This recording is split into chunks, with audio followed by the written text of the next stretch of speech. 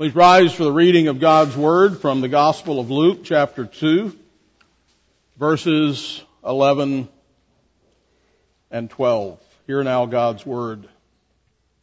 For there is born to you this day in the city of David a Savior, who is Christ the Lord. And this will be the sign to you. You will find a babe wrapped in swaddling clothes, lying in a manger. And thus far the reading of God's Word, and all God's people said. Amen. You may be seated. At the beginning of each church year, we have the privilege as well as the challenge of reflecting upon the advent of Jesus Christ. To remember who He is, to remember why He came, and why He will come again. He is not only the reason for the season, He is the reason for everything. He is the Alpha and the Omega, the first and the last. And according to Scripture, He is before all things, and in Him all things consist. And He is the head of the body, the church, who is the beginning, the firstborn from the dead, that in all things He might have the preeminence. He's first. So today I'm going to bring you a sermon that I preached several years ago. I've reworked it a bit. A sermon that was the result of my reading and study of four prominent theologians and wordsmiths, N.T. Wright, C.S. Lewis, G.K. Chesterton, and Dorothy Sayers. They have articulated thoughts about the advent of Jesus that help us see and think about the power and the beauty of God's gracious gift of His Son to us. And so, combined with some of my own thoughts and organization here, I want to bring to you a sermon titled, "The Cradle That Rocked the World." And so I open with a quote and an observation by G.K. Chesterton that says, "The fun of Christmas is found in the seriousness of Christmas." And so let's find some of the fun by taking a serious look at another one of the advents of Jesus. We began the series last Lord's Day considering the first advent of Jesus to the earth by contemplating how big God is. We concluded that He is bigger than the biggest thing we can imagine because, of course, He is omnipotent. He is above. He is outside of every created thing. He has the power to speak things into existence. In fact, one of His attributes, as we've said, is that He is indeed all powerful. So God the Word, that is Jesus, we read, spoke the world into existence. What a simple yet profound statement that is. At the very first advent, at the creation, He said, "Let there be light," and there was light. And then He said, "Let there be," a whole bunch of other things, and then all the other things that we see were.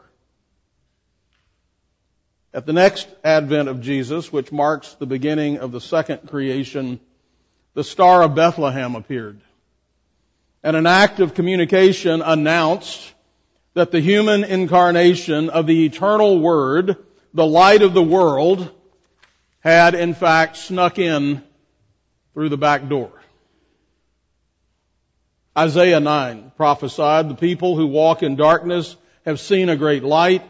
Those who dwelt in the land of the shadow of death, upon them a light has shined." Verse 6 of Isaiah 9, "For unto us a child is born, unto us a son is given, and the government will be upon His shoulders."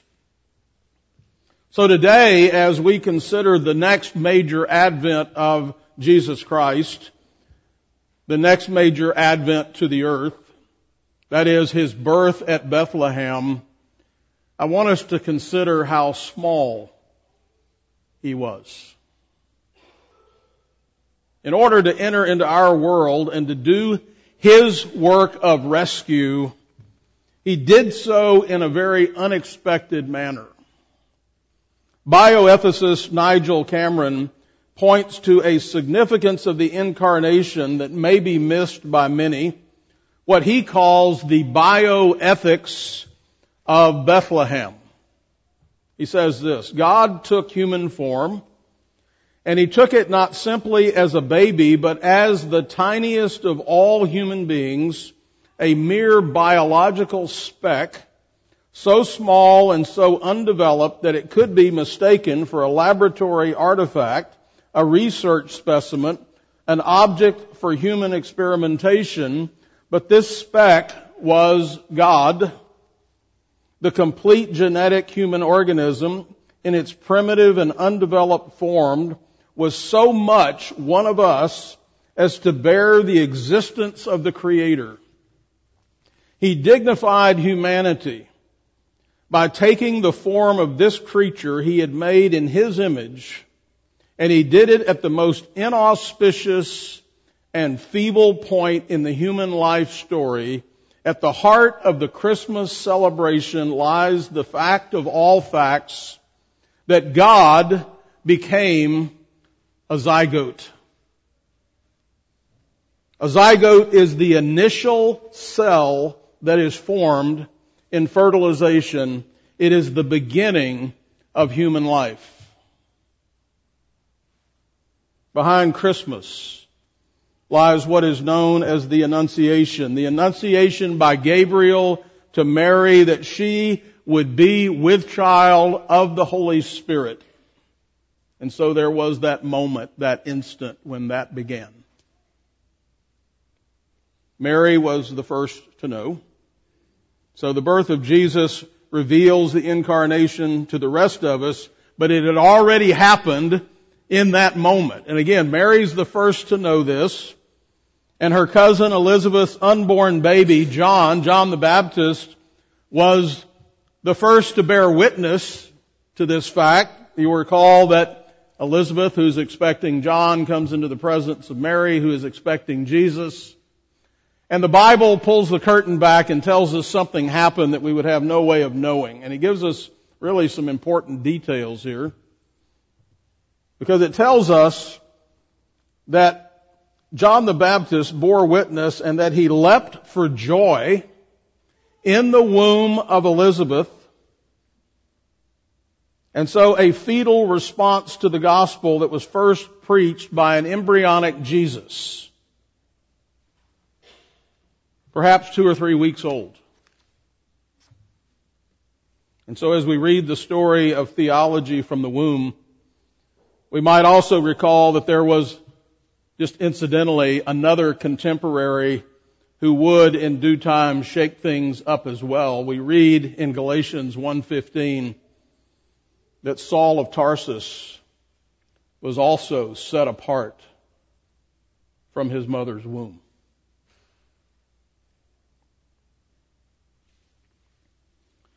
So the context of this Advent includes 3 unborn children in whose hands lay the destiny of humanity. And one of them was not only the smallest of humans, he was the creator of the cosmos. The Word who spoke into existence all of time and space, and the one who will one day be its judge. Jesus is not only transcendent, he is immanent. He is present in all of his fullness. He is personal and present and like us, and yet without sin. So let's back up to the early chapter of his story. From the book of Genesis to the book of Malachi, the Old Testament abounds with anticipation of the coming Messiah.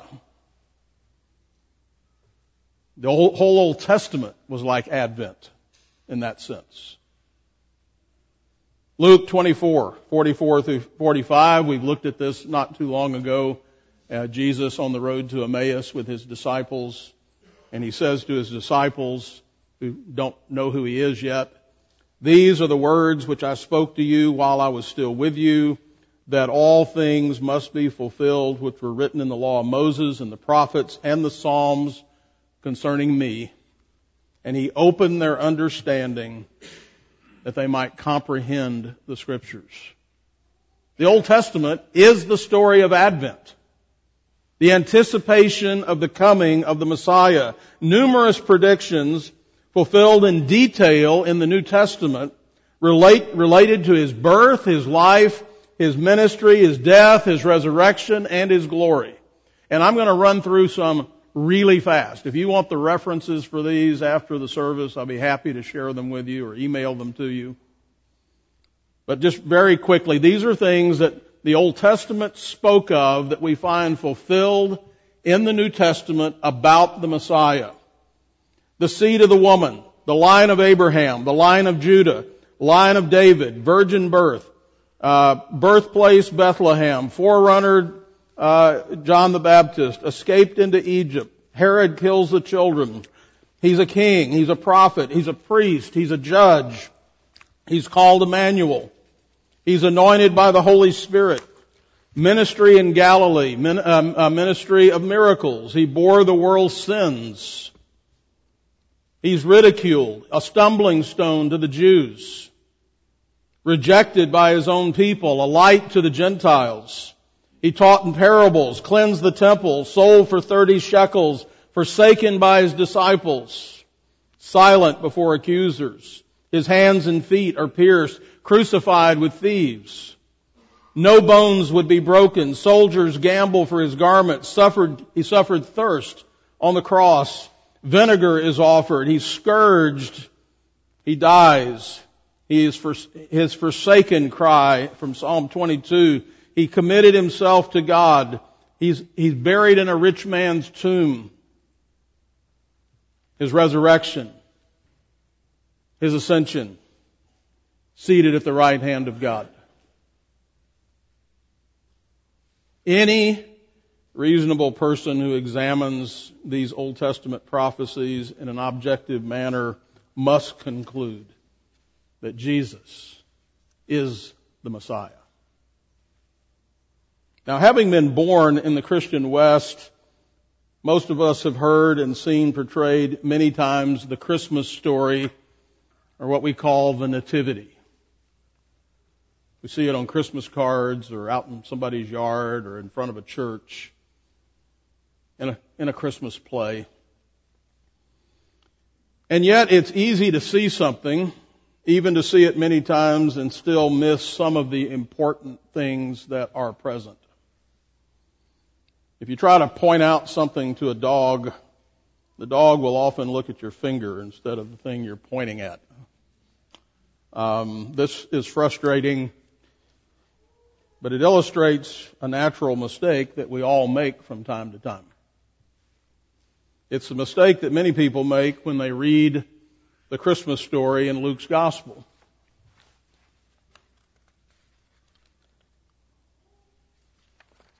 What do people know about Jesus' birth? Well, they see the manger as the centerpiece. But to concentrate on the manger is to forget why it was mentioned in the first place. And again, it's like the dog looking at the finger rather than the object. The mistake is to see only the little baby, which seems safe enough. But let me assure you, this baby is anything but safe. C.S. Lewis speaks of the one grand miracle. He says, the Christian story is precisely the story of the one grand miracle, the Christian assertion being that what is beyond all space and time, what is uncreated and eternal, came into nature, into human nature, descended into His own universe, and rose again, bringing nature up with Him. It is precisely one great miracle, and if you take that away, then there is nothing specifically Christian left. He continues. Now, if one asks whether that central grand miracle in Christianity is itself probable or improbable, of course, quite clearly, you cannot be applying Hume's kind of probability. You cannot mean a probability based on statistics according to which the more often a thing happens, more often a thing happened, the more likely it is to happen again. The more you get indigestion from eating a certain food, the more probable it is that if you eat it again, that you will again have indigestion. Certainly the incarnation cannot be probable in that sense.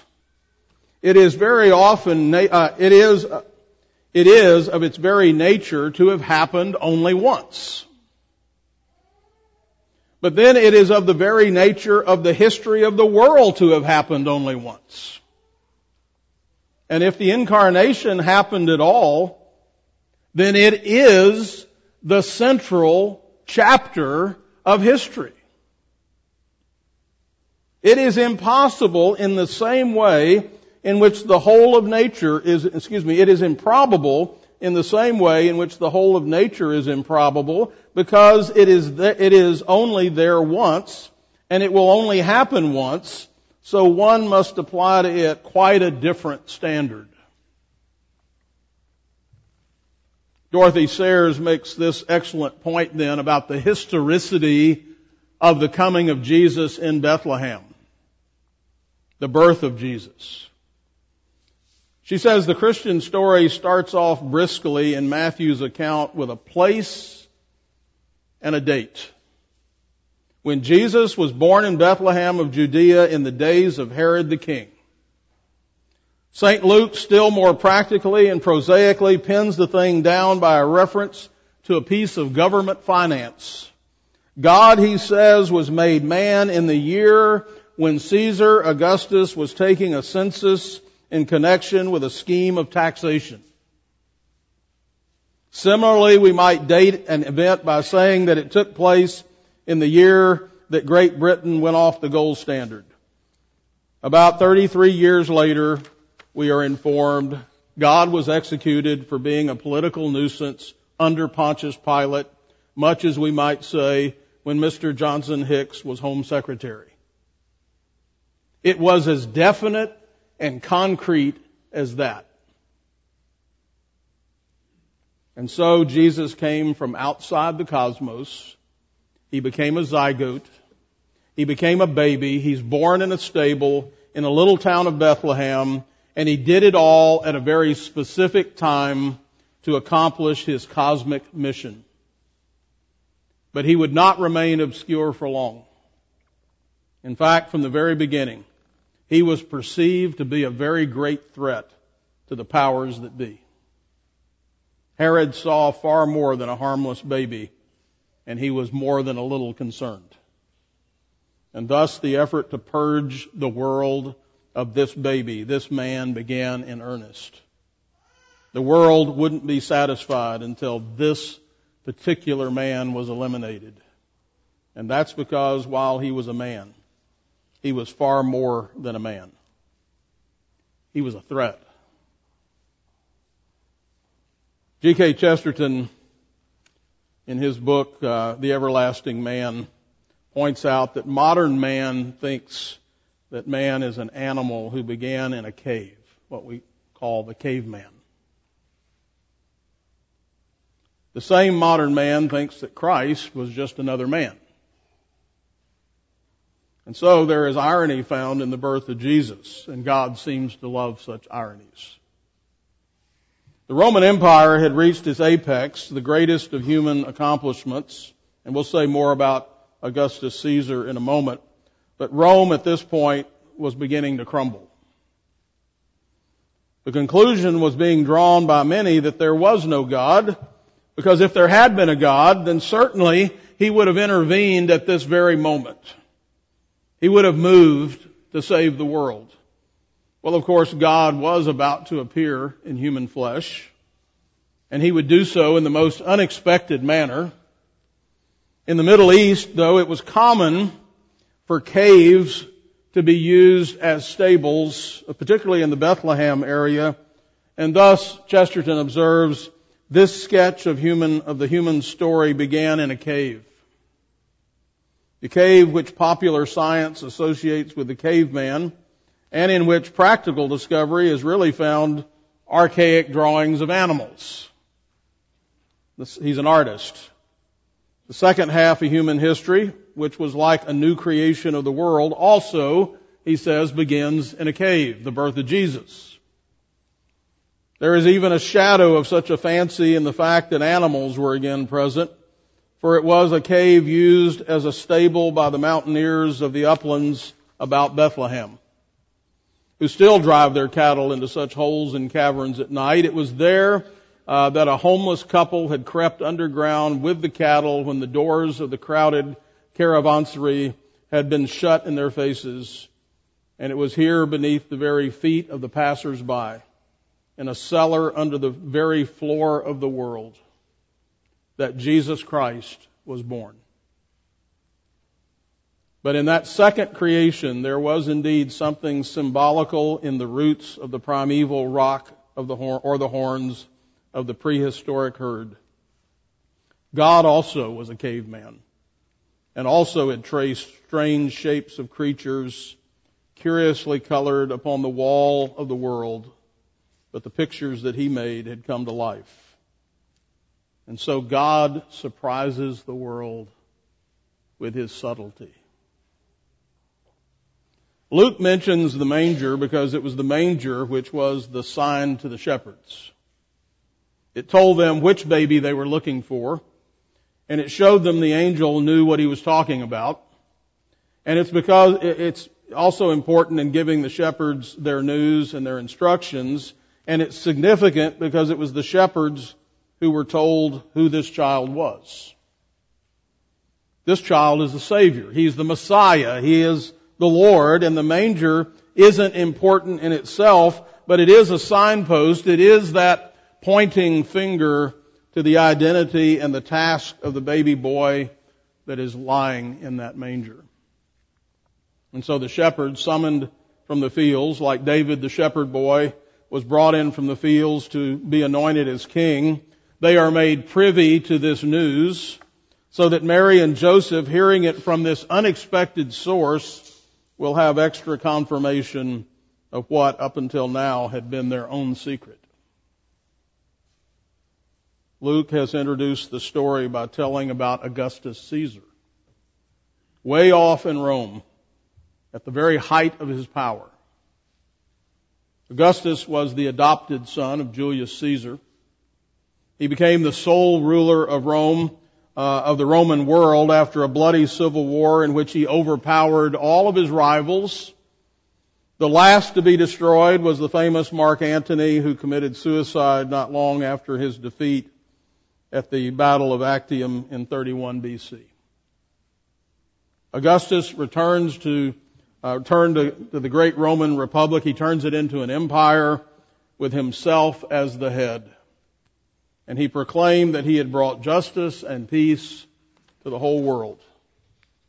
Not that a politician would ever overstate his own importance, but he, declaring his dead adoptive father to be divine, portrayed himself as the Son of God. Poets wrote songs about the new era that had begun, so he had his press propaganda. Historians told the long story of Rome's rise to greatness, reaching its climax, obviously, with Augustus himself. Augustus, people said, was the savior of the world. He was its king, its lord. Increasingly, the eastern part of the empire, the people there worshipped him as a god.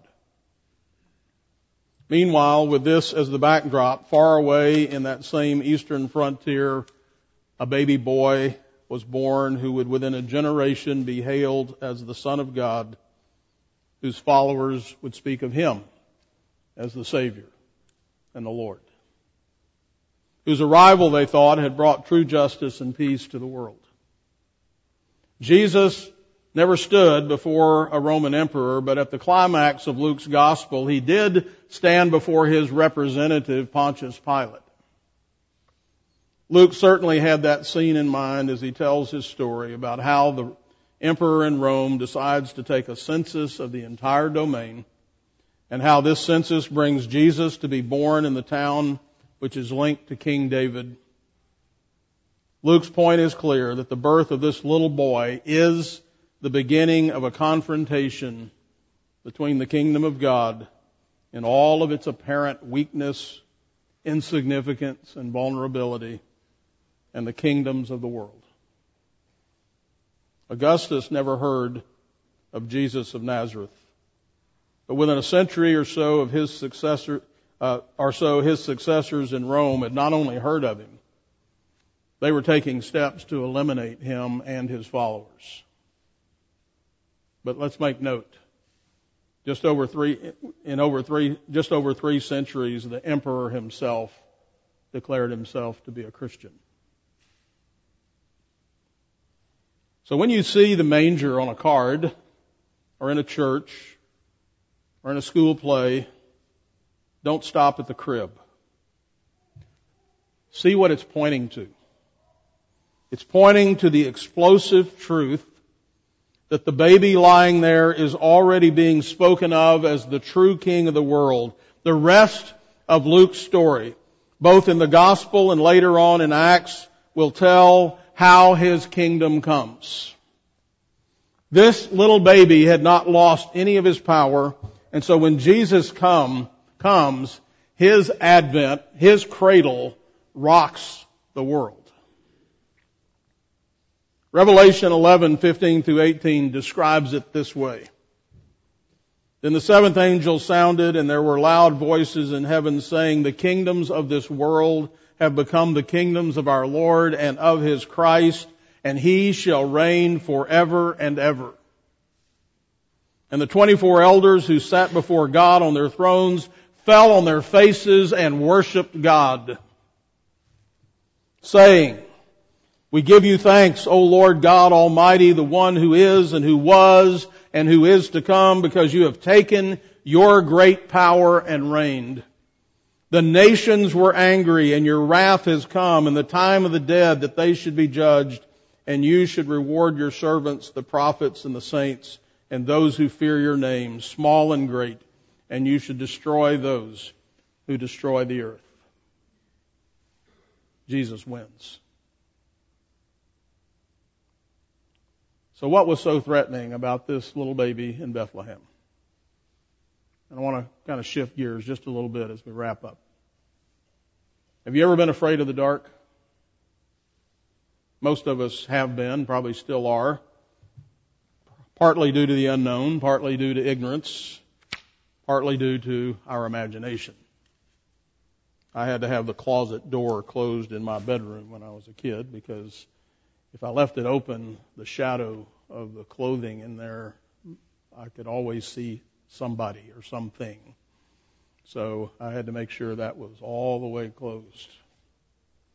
We easily stumble in the dark. We feel uncertain and vulnerable in the dark. And we know that bad things happen in the dark, that evil is often nocturnal.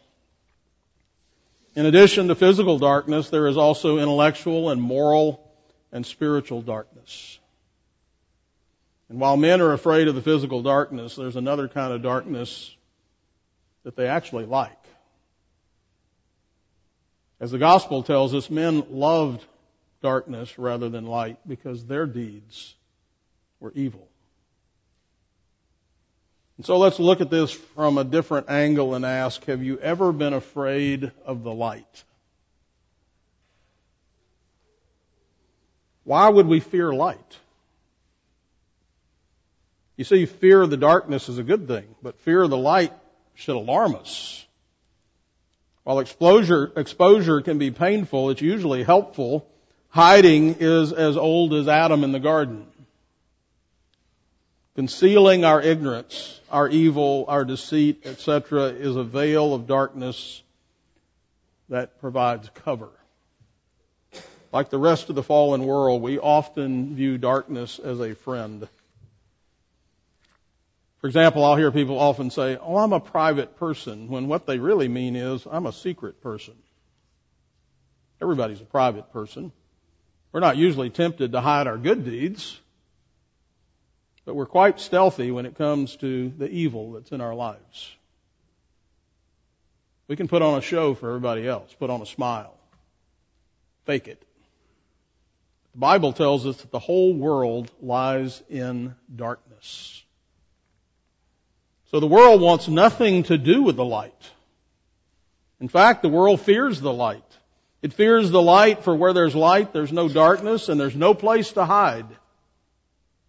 This explains much that goes on not only in private lives, but also in the public and political realms. The world hates the light, for the light chases the darkness away. And thus they hate Jesus. He threatens to expose the deeds of darkness. He said, I am the light of the world. He says this in a rather dark time in Israel's history. And remember, everything is about Jesus. In John 12:46, Jesus tells us why He's come into the world. I have come as a light into the world, that whoever believes in me should not abide in darkness. Notice He doesn't say, I have the light. Rather, He says, I have come as the light. And what does it mean to be a light? He answers this question in another place. In John 8:12, He says, I am the light of the world, and he who follows me shall not walk in darkness, but have the light of life. At the beginning of his gospel, John writes, in Him was life, and that life was the light of men. This means that Jesus is the source of life, the wellspring of being for individuals and for nations. All of life comes from Jesus, stems from Jesus. And so if you want to live, if you really want to live, you must turn to the light. You must turn to Christ. He says, I have come into the world as a light so that no one who believes in me should stay in darkness. That's a promise.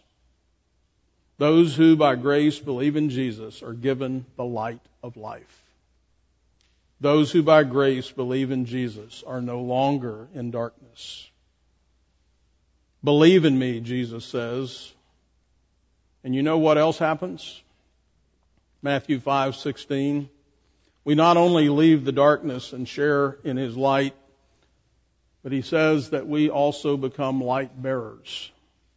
Let your light so shine before men, that they may see your good works and glorify your Father in heaven.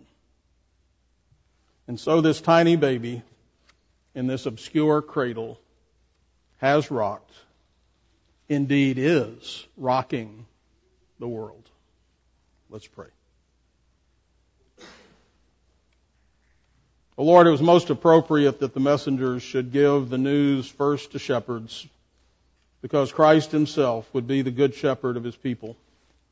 He would be born among common people in a low condition and would redeem men of every status and position. Set before us today for our meditation, your birth, for the sins of your people.